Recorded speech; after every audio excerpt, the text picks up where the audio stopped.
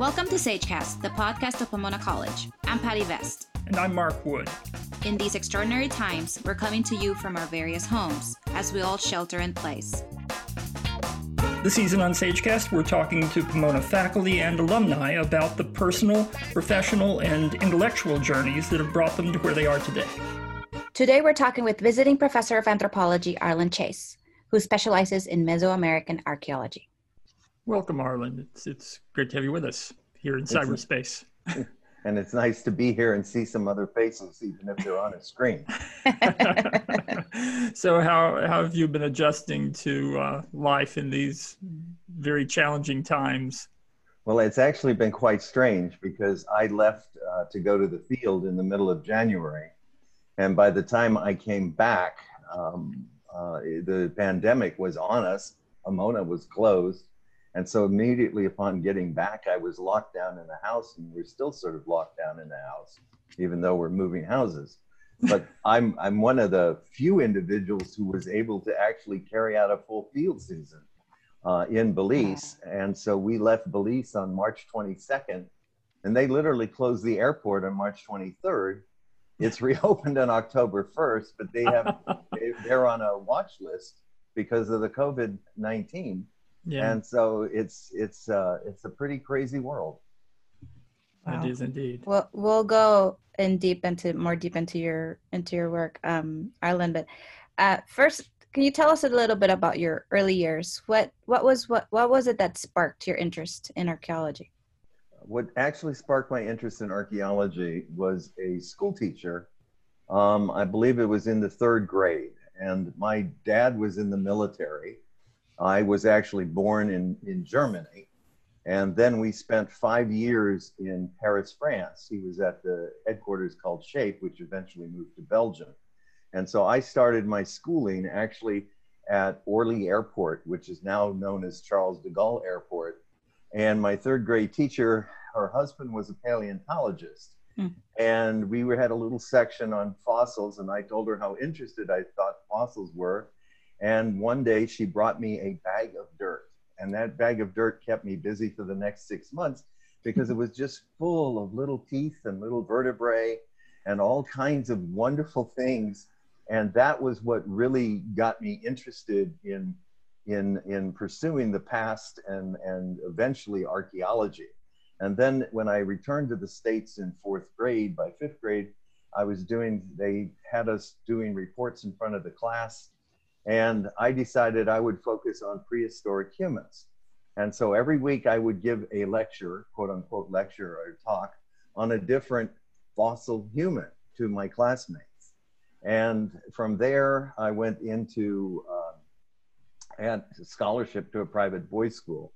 My dad had never gone to college. My mother hadn't gone to college. My dad hadn't actually finished high school. He earned a GED after World War II.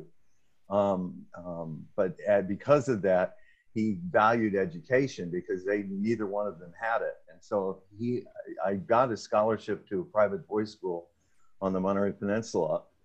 And of course, being from essentially a family with no resources, I was being pushed to go into medicine or law or something that was seen as being lucrative. But then in my senior year in high school, I took a course in the fall semester from an individual who turns out had worked in the Maya area and did rubbings of all of these stela. And she was a quite well-known art historian. And she had her classes in her living room and served us coffee in the evenings. And I was just fascinated with Mesoamerica and the Maya. And then in the spring semester, she took us all to the field for a 3-week field trip as part of senior year. And it was at that point that I was completely hooked. Because we went down there and we actually found sites, and we found all these wonderful carved monuments that no one had ever seen. And I realized that this was sort of an underappreciated and underworked area. That's not true anymore, but at the time that we were down there, it was. And so at that time I was being recruited by a lot of different universities, and I selected the University of Pennsylvania. And because they had a big Maya archaeology program, and they were carrying out research that summer at a site called Tayasal in Guatemala, which was known as the latest Maya capital. And I just automatically assumed that I'd go to the University of Pennsylvania and be able to go on this research dig, and it didn't quite work out that way.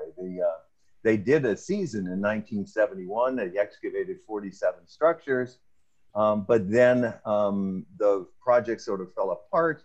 And eventually I ended up doing that, writing that all up for my PhD dissertation. But I had a very warped view of what university was all about. I went there to do Maya archaeology, and it turns out that the University of Pennsylvania didn't take undergraduates to the field. That was a no-no.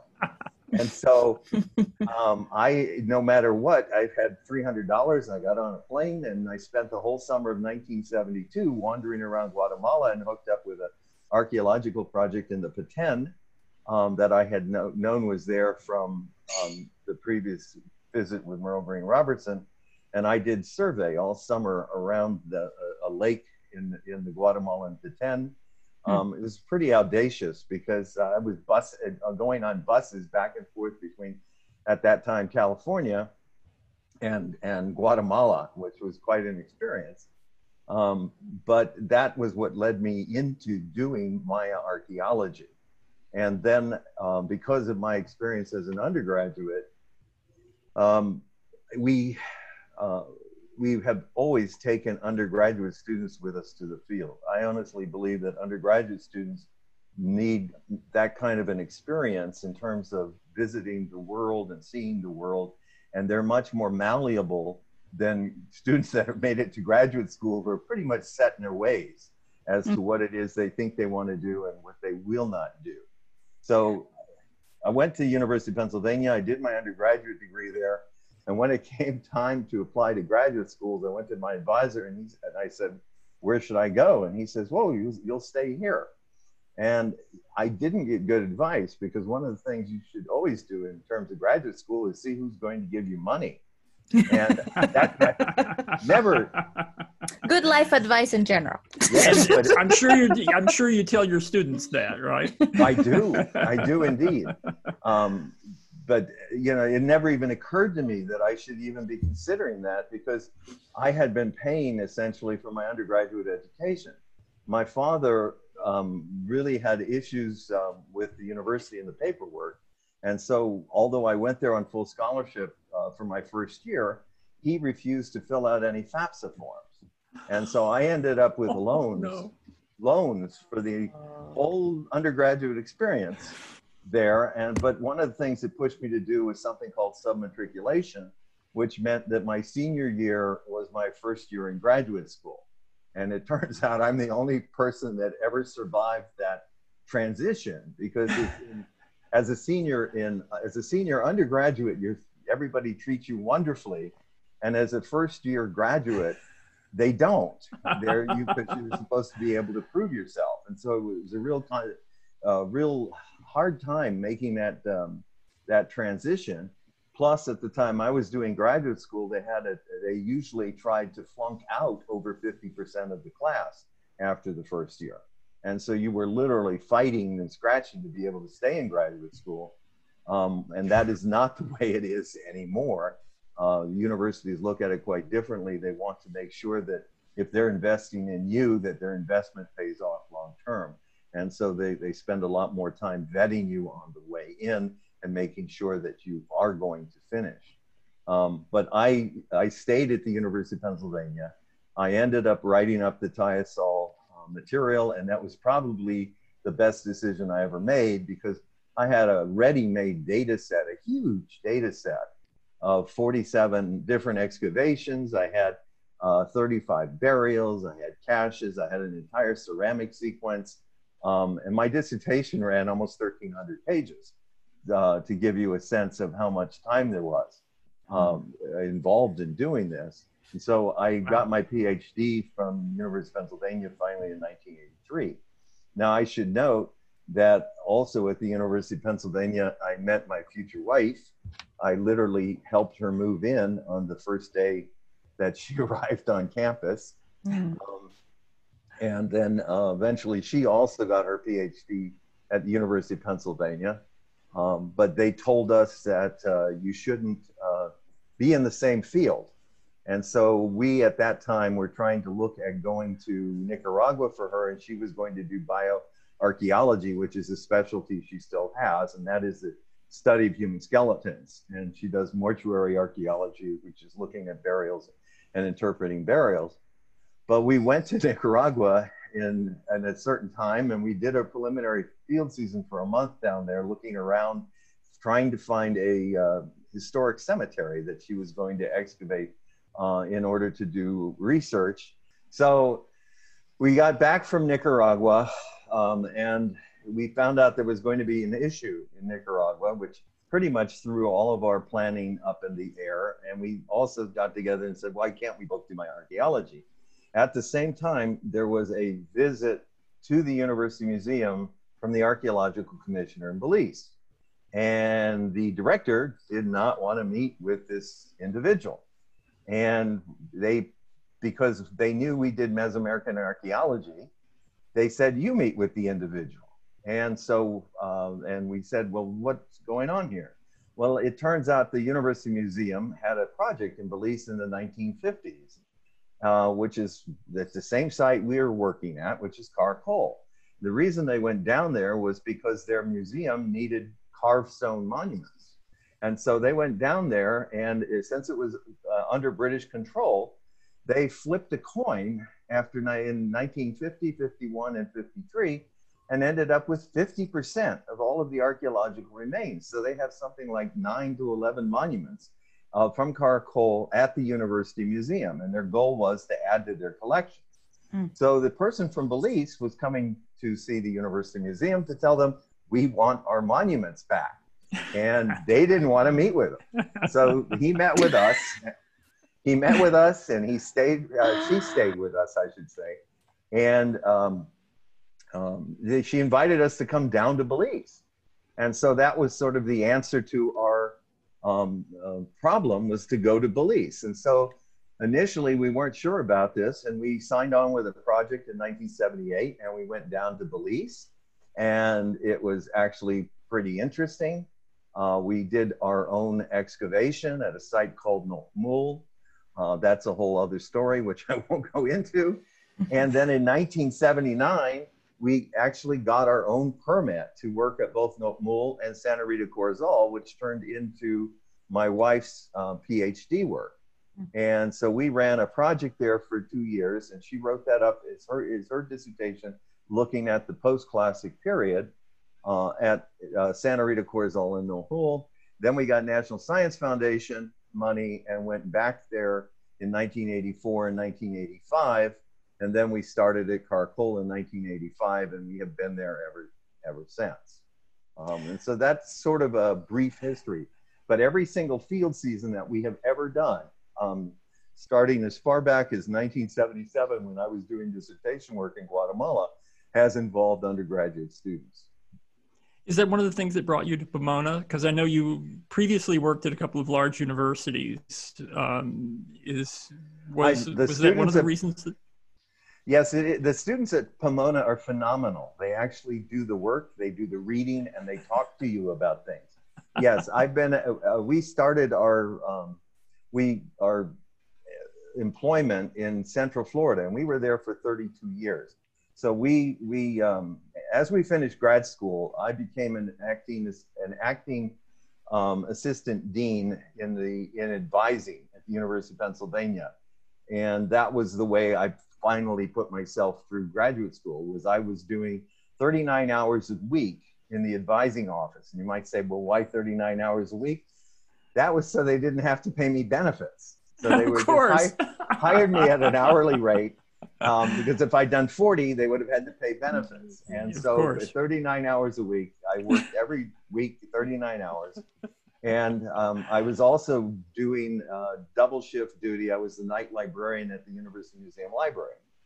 That was good work because I could actually get work done there. And what did you do in your spare time? Well, I was trying to write that dissertation. Okay? My wife beat me by a year in terms of dissertation. She got hers in 82, and I got mine in 83.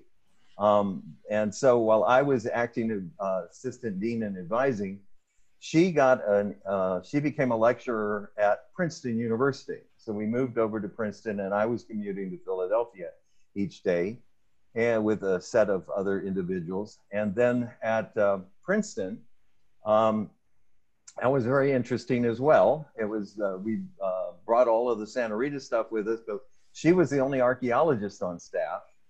And they expected her to just stay there. And so she was being set up to be an assistant professor, but there was no job for me. So and I didn't really want to stay in administration at that point. I wanted to try my hand in teaching and doing academics. And so at the same time, we got wind that there was an individual out there who wanted to fund an archaeological project. And that may sound funny, but they do exist.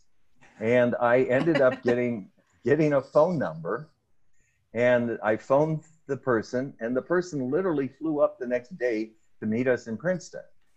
And he stayed with us for 3 days, talking things out about how we would run a project, what would we do, etc. And 2 weeks later, we were down in Belize with him, talking to the archaeological commissioner in Belize.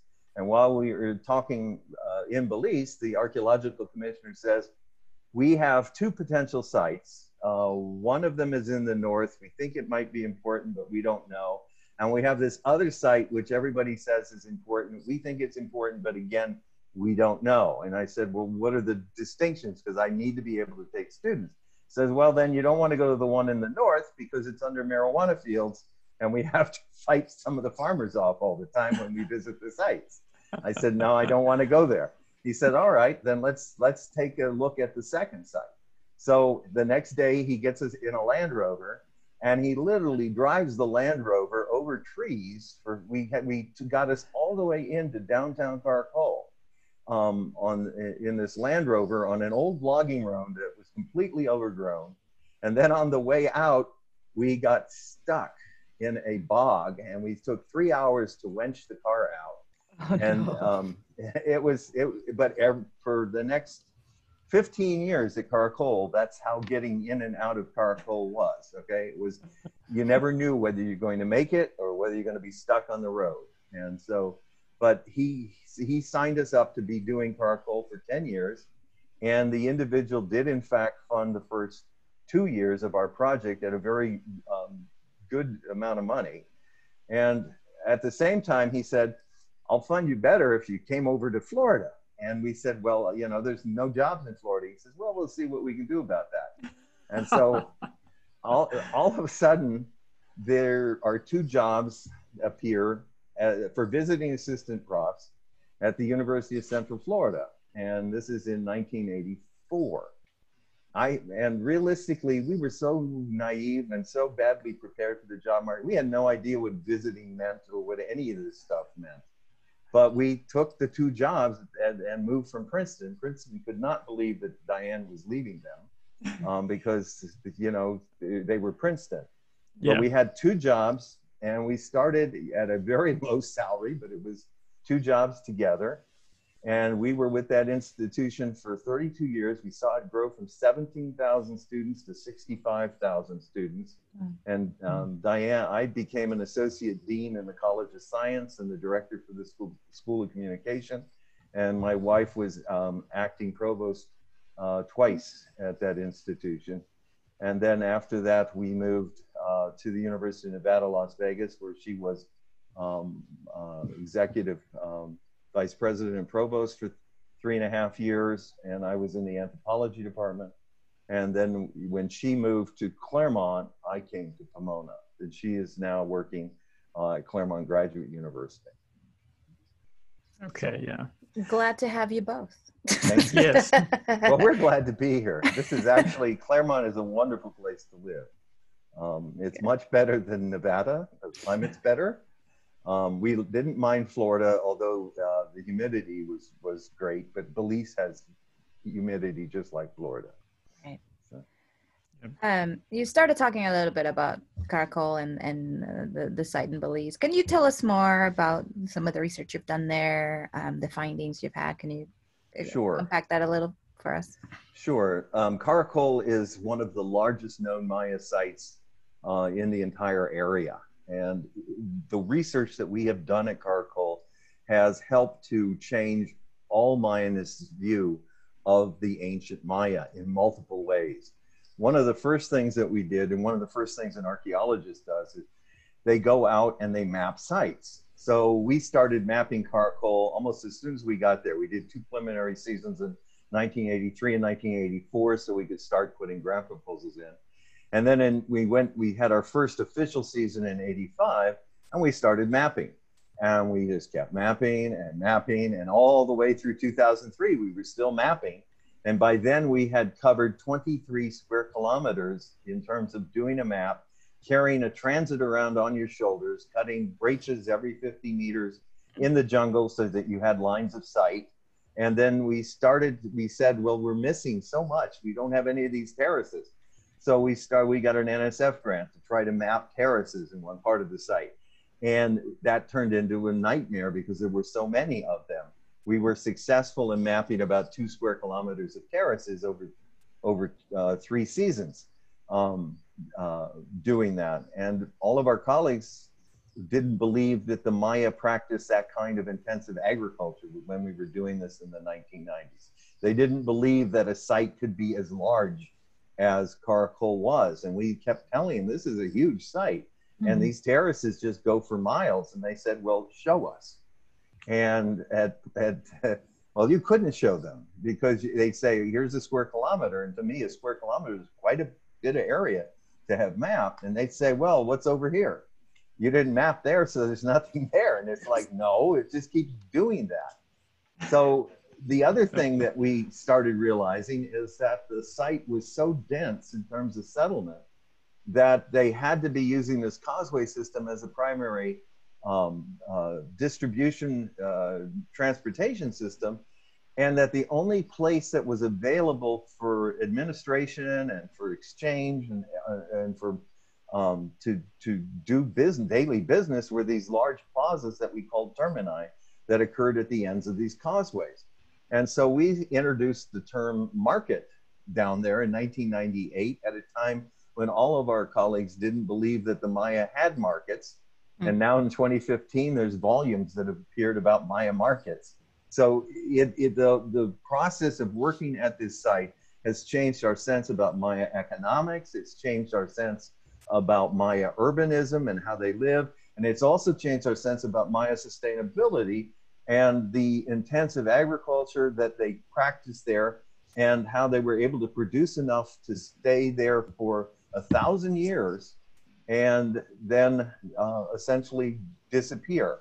One of the other problems we've been looking at Caracol is why did they vanish around 900 AD? And the issue and what the data is pushing us to see is not the popular view of a dramatic climatic shift causing them to abandon the area.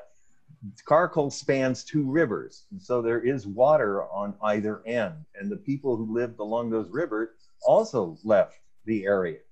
And so what this has been pushing us to see when we look at the archaeological record, what tends to happen over time is the society becomes more dependent on outside manufacturing and goods. Sound familiar? We become more independent on outside manufacturing goods. And so by the late classic period, Caracol wasn't making anything. They were importing almost all of the goods that those households needed.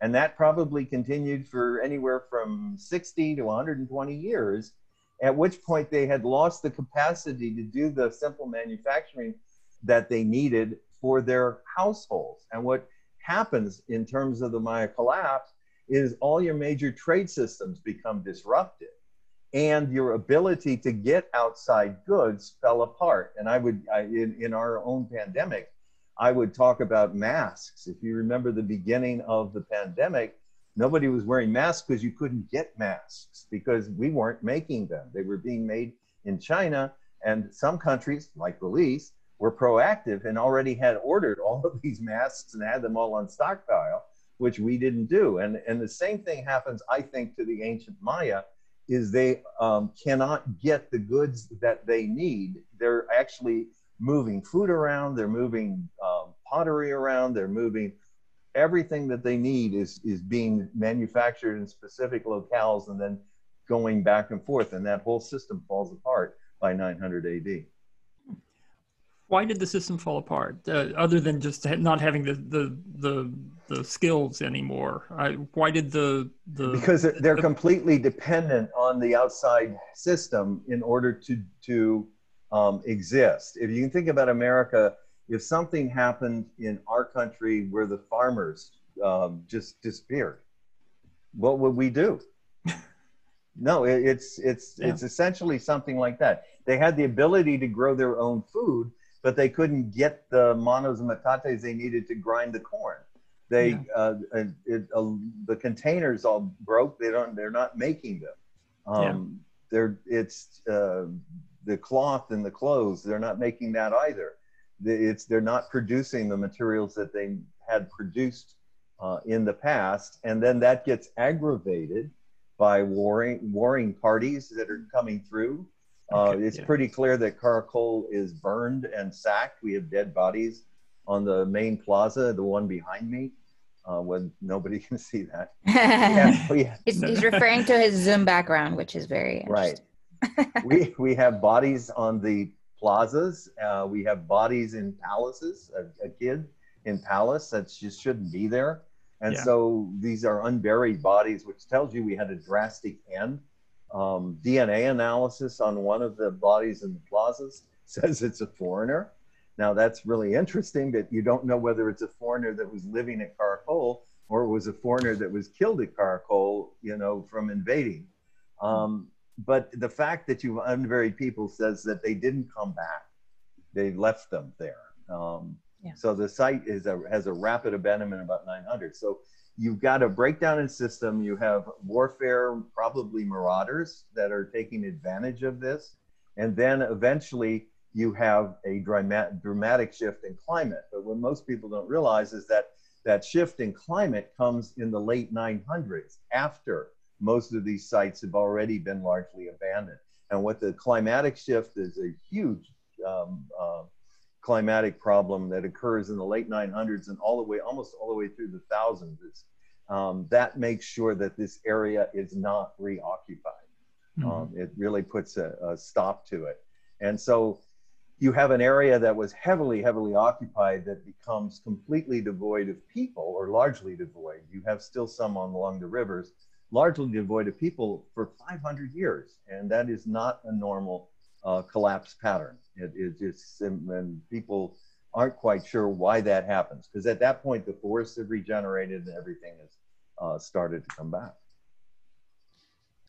Arlen, can you tell us more about your research team? You mentioned that you take students every season. And you mentioned also that you work very closely with your wife. Can you walk us through a little bit about how your team works at the site? The way our team works at the site is my wife and I direct the excavations. She only comes down now at the beginning and at the end because of her administrative duties. But in the past, the way it was, we were there the entire season. We would bring our undergraduates, because initially University of Central Florida was a completely undergraduate institution. So we only brought undergraduate students, and then I eventually integrated some graduate students, but I've always only brought our own students with us to the field. We have most of our projects have anywhere from 25 to 105 people for 3 months in the middle of the jungle. One of the reasons we do this, and I'll tell you how the staff is composed in a second. We do this is because at the end of each year, you need to write up a field report in which you report on everything that you have excavated for that season and present the final drawings to the Belize Institute of Archaeology in order to get a permit. And so if you go, the seasons we ran 105 people, we fell so far behind that it was next to impossible. But when we were running 105 people, we were doing stabilization. We were putting some of the buildings back together so that tourists could visit the site. And that had to do with some of the funding that we were attracting. So what we do is we run what I call an old style archaeological project. The bulk of our project are actually Belizeans that we hire to do the heavy lifting and labor. We have to run kitchens. So when we had a lot of people, we ran 2 kitchens. What we do is we run 1 kitchen. So we have 3 to 4 ladies that actually cook for us all week long, every meal, and do the laundry for the students as well, which is all hand washed. We have no electricity, so we use butane for gas stoves. We have butane for freezers. We've now moved to solar energy freezers, which we have, but that doesn't work too well when it gets cloudy and rains. But we are literally a shanty town in the middle of the jungle. We decide our own building code. The camp has been there now for 36 years. So the buildings are, we get repaired every year, but they're in pretty bad shape. The Belizeans are working with us to get us a new camp. They're trying to pave the road. They've actually started that now after 36 years. But you'll actually be able to get there. We actually will.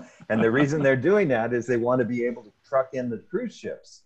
They want the cruise ships to be able to. Yes. They want the cruise ships to go to Belize City. Yes. And they get a day excursion, a long one, but a day excursion. But so we hire, essentially, anywhere from 10 to 15 excavators, and then the 4 cooks, and then the rest of it is students. We bring students. And then we have some people that were former students or people that have worked with us who've been with us for years. So we had one individual who was with us for 18 seasons. We have another one who's been with us now for 12. And whenever we go back, she will come back, and she helps me by running the lab. And she works with all the students to teach them a lot of the skills that they need. Her normal job is in contract archaeology. She runs a lot of contracts for the company that she works for. So these individuals come down, and we don't pay anybody on the U.S. side. The Belizeans all get paid. A lot of the employees that I had, some of them have been working for me for 25 years at this point. And so I know them very well, and they know me very well. And it's like a big family, and everybody trusts each other. I'm hoping we can still go back, because they're sort of dependent on the money that I provide them in the beginning of the year for most of their income. Most of them don't hold steady jobs, and they actually enjoy digging in the jungle. They enjoy the thrill of the find as much as anybody else. And what we have found at Caracol is absolutely stunning in terms of remains. Even this last season, we found one of the things that we found was a beautiful incised cylinder vase. This is 3.5 kilometers out from the epicenter, in a dinky, tiny little house mound group in a crypt. And it has this cylinder that any museum would be so thrilled to be able to put on prominent display because of the iconographic scenes that are being shown on it. And that's one of the things that we're able to do at Caracol, is to show people where this kind of material is actually coming from. Mm-hmm. We've dug upwards of 160 residential groups at this time, plus most of the downtown architecture. And so, like all Maya sites, we have a series of elaborate tombs. A lot of those actually show up in different PBS programs and NGS programs. They've been shown. But we made several major finds at Caracol. One of them in 1986 was an altar stone in one of the downtown ball courts, which changed our whole course of history for the Maya, in that it records a defeat of the Guatemalan site of Tikal, which was seen as being one of the greatest sites of the Maya. Caracol defeats Tikal in warfare in 562 AD.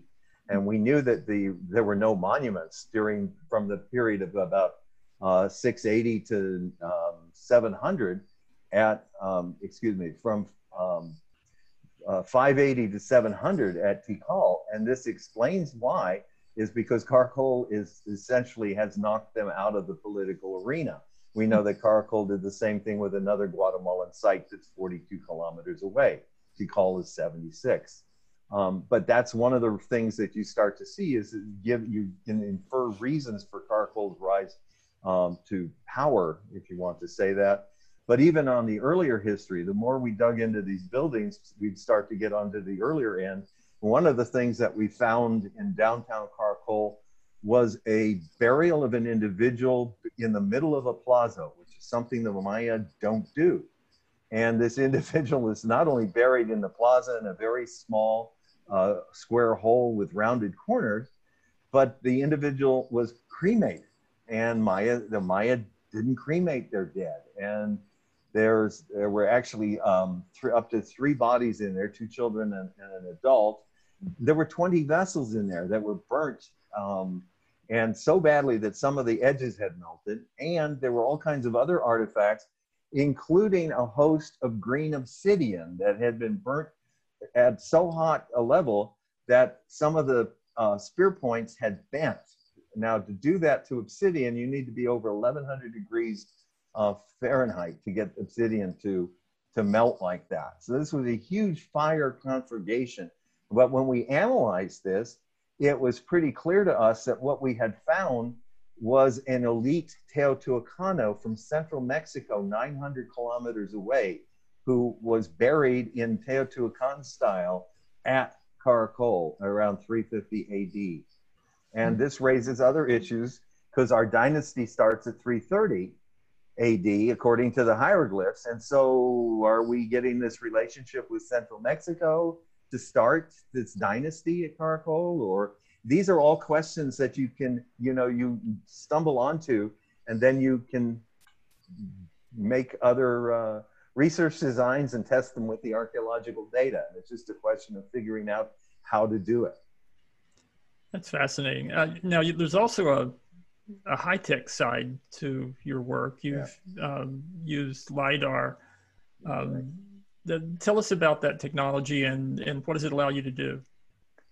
Well, LiDAR is an amazing technology. It is based on lasers, and it's lasers that are mounted on airplanes. They are tied into GPS and satellite systems. The computer is tied in. The airplane maintains a certain height, flies above the jungle, and the lasers, it emits all these lasers that shoot down to the earth and bring the data back into the computer. And what it does is the lasers are able to penetrate the foliage, at least some of the lasers. And so you get an entire profile, not only of the overlay of the trees, but you get also can see the ground. One of the things that we were doing, as I mentioned earlier, was we were mapping. And by 2003, we mapped 23 square kilometers, and I was frankly very tired of mapping and being told, well, what's over here? How do you know there's anything there? Okay. It's like, do you know how much work I've been doing? Too many holes in your map. Too many holes in my map. It was actually about 10 kilometers by 10 kilometers at that point. And so I was following the causeways, and then we were trying to link settlement into the causeways in 500-meter swatches, but we couldn't map all the terraces either. So by 2003, I was looking for some way to stop this mapping and figure out what was actually there. And at that point, I hooked up with, we had an interdisciplinary symposium in the summer trying to promote interdisciplinary research among faculty members. And one of the people we met was an individual who was a biologist named John Weishampel. And Weishampel had used LiDAR to do trees in Costa Rica, early versions of LiDAR to do trees. And he suggested that this might work, but it had never been proven. And there was some testing going on in Europe at the time, but it was really small and it seemed to possibly work. And so he had a background in NASA.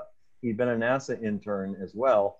And so we joined forces and we wrote a grant proposal in 2005, and everybody came back and said, nope, not going to work. So we kept writing, and we kept writing, and we wrote it 5 times.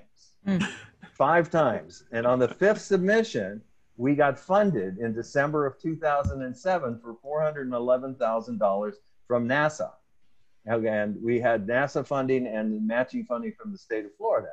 And we really had no idea whether this was going to work. And so we were working with a group of individuals, physicists out of University of Florida. We're going to hire them as our subcontractor that were known as NCOM, or the National, they were the ones who were flying the airplanes. They're now located in Houston, Texas. But so they couldn't, we wanted them to fly in 2008 since we got the funds in 2007. They couldn't fly in 2008 because they were changing out equipment, which it turns out was probably the best thing could have ever happened to us. So we told them that we wanted them to fly only when in the driest of the dry season, when there were more leaves off the tree than anything else, because we really wanted to get through those trees. Yeah. And so they said, all right, we'll do it in 2009. And so we scheduled this for 2009. The Institute of Archaeology got their plane in, got all their equipment in, and they spent 4 days in late April flying over the site. And so they flew over the site for 4 days. They gave us a 200 square kilometer area of LIDAR that had essentially 20 points per square meters. That was the density with 1 meter resolution. What that meant was we ended up with 10 to 15 centimeters. You can, with your height is accurate to within 10 to 15 centimeters. So you're getting, but a LIDAR, what LIDAR gives you is a point cloud. It does not give you images. It gives you point clouds. And so those then need to be run through computers and different algorithms in order to see exactly what it is you are seeing. While our biologist was interested in the trees, we were interested in the earth. They sent the DEM to us late summer of 2009, and it just looked like an awful looking thing. And the problem was, is you had to blow this up. You just kept zooming in, and then it became absolutely amazing. I spent almost 3 months every day just looking through this DEM, because you could, from my standpoint, I could see almost everything. And it was just mind blowing, because there were all these new causeways. There's something like 160 square kilometers of continuous terracing in this DEM. There were new termini, just groups everywhere. My son used it for his honors thesis in computer science and archaeology at Harvard to look at reservoirs, and it completely overturned all of our views of how people saw the use of reservoirs in Maya society when he wrote his undergraduate thesis.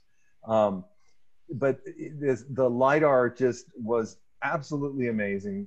I immediately contacted Archaeology Magazine, which has the widest, it's a popular, both professional and popular, but it has a very big audience.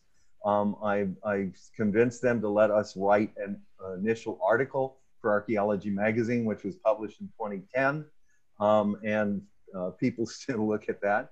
And then in 2011, we published a major article in the Journal of Archaeological Science, because Science Magazine didn't think it worked either at the time. And it took till 2018 for a LIDAR article to get into Science Magazine. But all the other scientists were exceedingly skeptical of this, that it would have applicability for other people. At this point in time, everybody in the Maya area wants it. Everybody around the world wants it. It's become one of the most popular tools in archaeology now, hasn't Correct. It? No, and our biologist gave a talk in 2010 in India at a remote sensing conference showing some of the initial results. In the audience was Damien Evans, which is how we ended up getting LIDAR at Angkor in Southeast Asia. And Damien's published on that. We saw his LIDAR in 2012 when we visited Angkor. And so everybody wants this. This technology is amazing from the archaeologists. What I have done is I've compared it to radiocarbon. Radiocarbon was originally proposed in 1948 by Willard Libby, and what it did was give the archaeologist control of time. And what LIDAR does is it gives the archaeologist control of space. because until we had LiDAR, we had no idea what size we were sampling or what it was we were looking at, or how things were totally organized in the Maya area because of the dense jungles that cover this area and how hard it is to map in these jungles.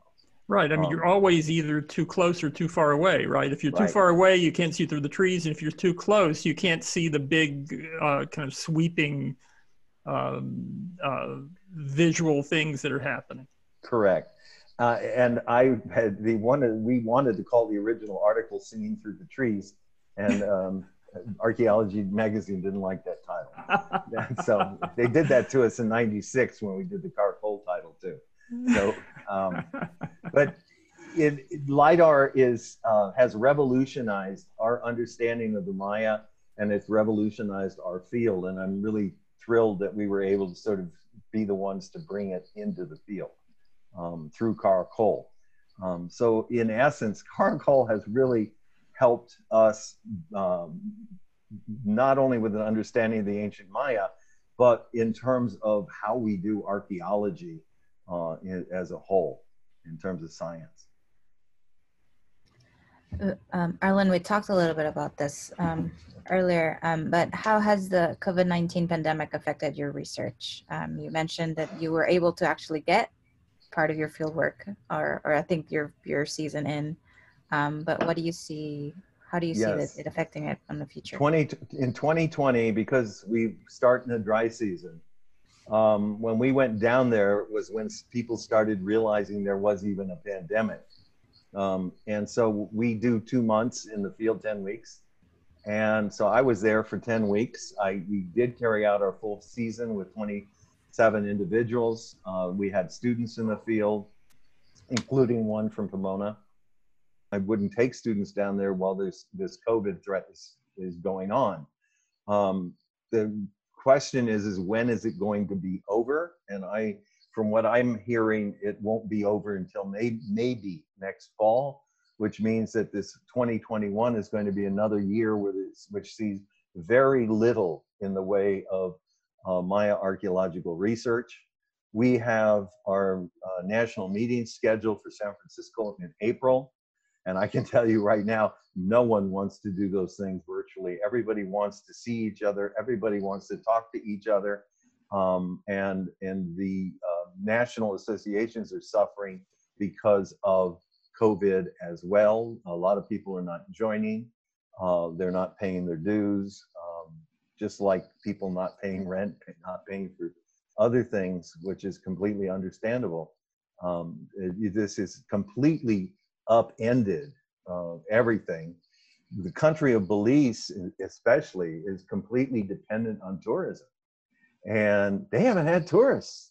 So they're open. They opened on October 1st, at least their airport. It's been closed since March 23rd. And I can tell you right now, there aren't going to be American tourists going down there. And I wouldn't let the Europeans in because they're on an upswing. And the problem is their whole economy is tourism. And they're having one heck of an issue in terms of survivability. They've cut salaries down to 50% for the Department of Archaeology. They're not doing furloughs, they're doing layoffs. It's just bad. It's the whole situation is bad. And I think that it will have a major repercussions as well for the American educational system. Yes, we can deliver all of our stuff online, but it is not the same as face-to-face. It is not the same as being able to talk to people and make sure that they understand what they're doing and meet with them on a face-to-face level. This just isn't the same thing at all. So it really has been affecting our field, and it's definitely going to affect our research. Well, on that somber note, I'm afraid we're going to have to wrap this up. We've been talking about Mesoamerican archaeology with Professor Arlen Chase. Thanks, Arlen. This was really, really interesting. Well, thank you for having me on this podcast. Thank you, Arlen. That was great. And to all who stuck with us this far, thanks for listening to SageCast, the podcast of Pomona College. Stay safe, and until next time.